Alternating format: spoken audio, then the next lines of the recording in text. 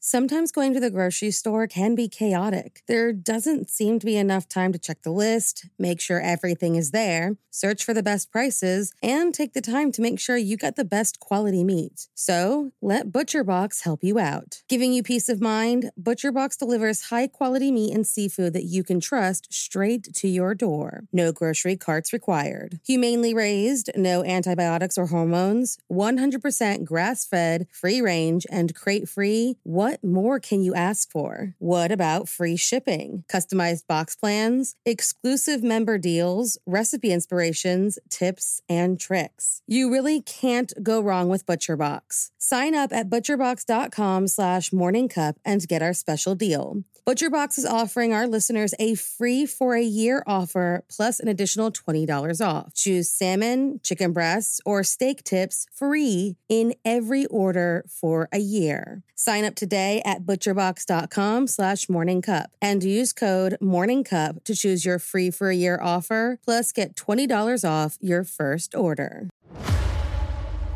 In the 1970s and 80s, a monster hunted the Connecticut River Valley.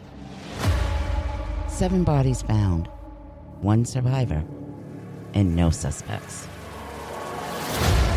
I'm Jane Borowski, host of Invisible Tears. I was 7 months pregnant and stabbed 27 times, and I survived. My story didn't end that frightful night. This attack on me physically and mentally lingered for years. I'm Amanda Bedard, and I'm Jane's life coach and co-host of Invisible Tears. Jane is ready to share her story, and not just about her attack, but her healing process afterwards. As a platform for truth and healing, we are on a mission to help others that suffer from PTSD and help bring awareness to mental health issues. To hear my story and others, you can find Invisible Tears wherever you listen to your favorite podcast.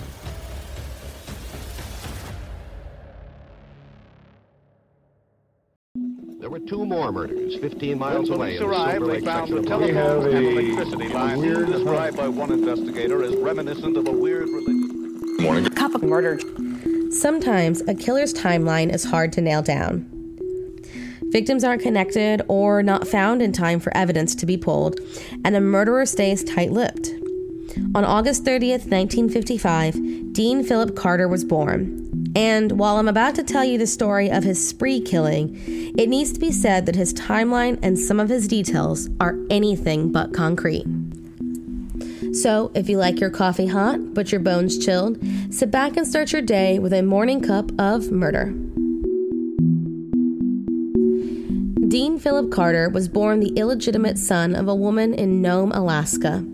He was adopted by a well-intentioned former police and fire chief who married his mother. The couple, according to some reports, were abusive alcoholics who set Dean on the wrong path. When he was 12 years old, he was declared a delinquent child and committed to a youth camp that he attempted to run away from 3 times. By the time he was 14, he was a well-known burglar and spent time in and out of prison.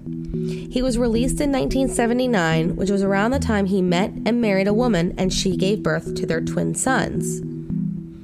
In the 1980s, he became a freelance cameraman in Seattle, worked for an Alaskan TV network, and even helped to create an award-winning documentary on the Eskimo culture. He moved to California in the spring of 1984 after his marriage failed. He wanted a clean start and a chance for a new job opportunity. While working as a deckhand in San Diego, he met and started dating a woman named Susan Loyland and visited her house on several occasions. This is where he met her 45-year-old roommate. He would go on to rape Susan's roommate on March 25th, 1984. After the sexual assault, he tied her up, stole some money, and left. On March 29th, 1984, a Ventura woman was woken up shortly after midnight by the sound of someone entering her apartment through a window. When she sat up to check on the sound, she was met by a masked man holding a butcher knife in her doorway. Despite the bandana tied on his face, she recognized him as Dean Carter, who was an acquaintance of her roommate.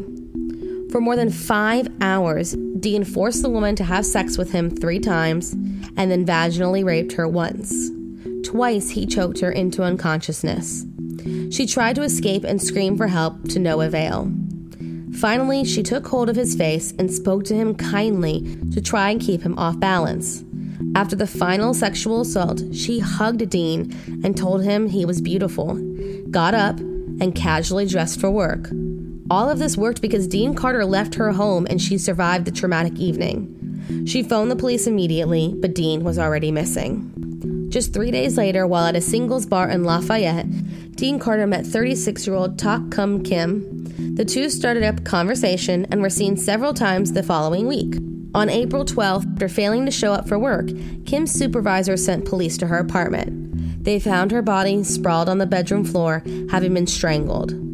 Her body was too decomposed to determine if she had been raped. Dean Carter, once again, was nowhere to be found.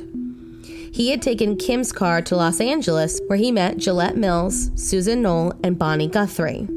Gillette and Susan were roommates, and during his time in Santa Monica, Dean and Susan dated briefly before she broke it off because she found him strange. From what police were able to piece together, Dean Carter drove to the apartment that the girls shared on April 10th. Susan Knoll was alone at the time, and while things initially started off friendly, Dean raped and killed Susan. It is believed that Gillette interrupted the murder and she too was killed. The next day, Gillette's brother and friend came looking for the girls at the apartment. What they found was the bodies of two women, one on top of the other, in the bedroom closet. That same day, Dean headed to the home of Bonnie Guthrie under the guise of her making him a sweater. Bonnie's apartment manager entered her unit to make some repairs and thought the woman was sleeping, so he left. The next day, he came back and realized the woman who had not moved was dead. She was, like the other women, raped and strangled. In Gillette's stolen car, Dean headed to the home of Jeanette Cullens on April 12th. Jeanette was dropped off by a friend at around 11 p.m., and later that night, neighbors heard loud voices in the woman's apartment. Jeanette's body was later found, having been strangled and left on the floor of the bedroom closet. On April 13th, a camera at an ATM caught Dean Carter emptying Jeanette's bank account before driving to Las Vegas, spending a couple days there, and then driving to Arizona. On April 17th, after reports of an erratic driver, an Arizona Highway Patrolman pulled over Dean Carter without realizing he was the murder suspect. He was arrested, and inside the stolen vehicle were items belonging to all of his victims. He was brought to trial, but it was anything but straightforward. In November of 1984, he was convicted of the rape of one of his surviving victims, though he claimed it was consensual, and was sentenced to 54 years. The other legal proceedings moved more slowly. In the trial for the murder of Mills, Knoll, and Guthrie, which lasted for weeks, he was finally convicted of 3 murders and 2 rapes and sentenced to death. He still faces the trial for the murder of Cullens and the rape of the woman in San Diego. Prosecution in the Kim murder is still pending.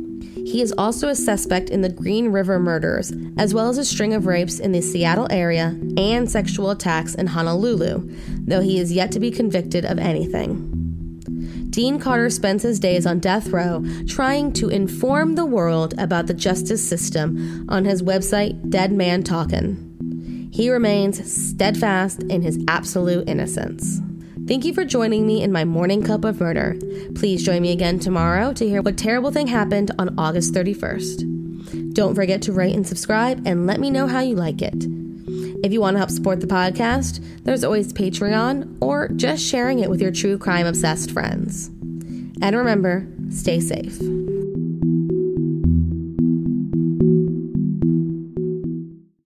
Thank you for listening to Morning Cup of Murder. This is a daily podcast that tells you what happened on this day in true crime history.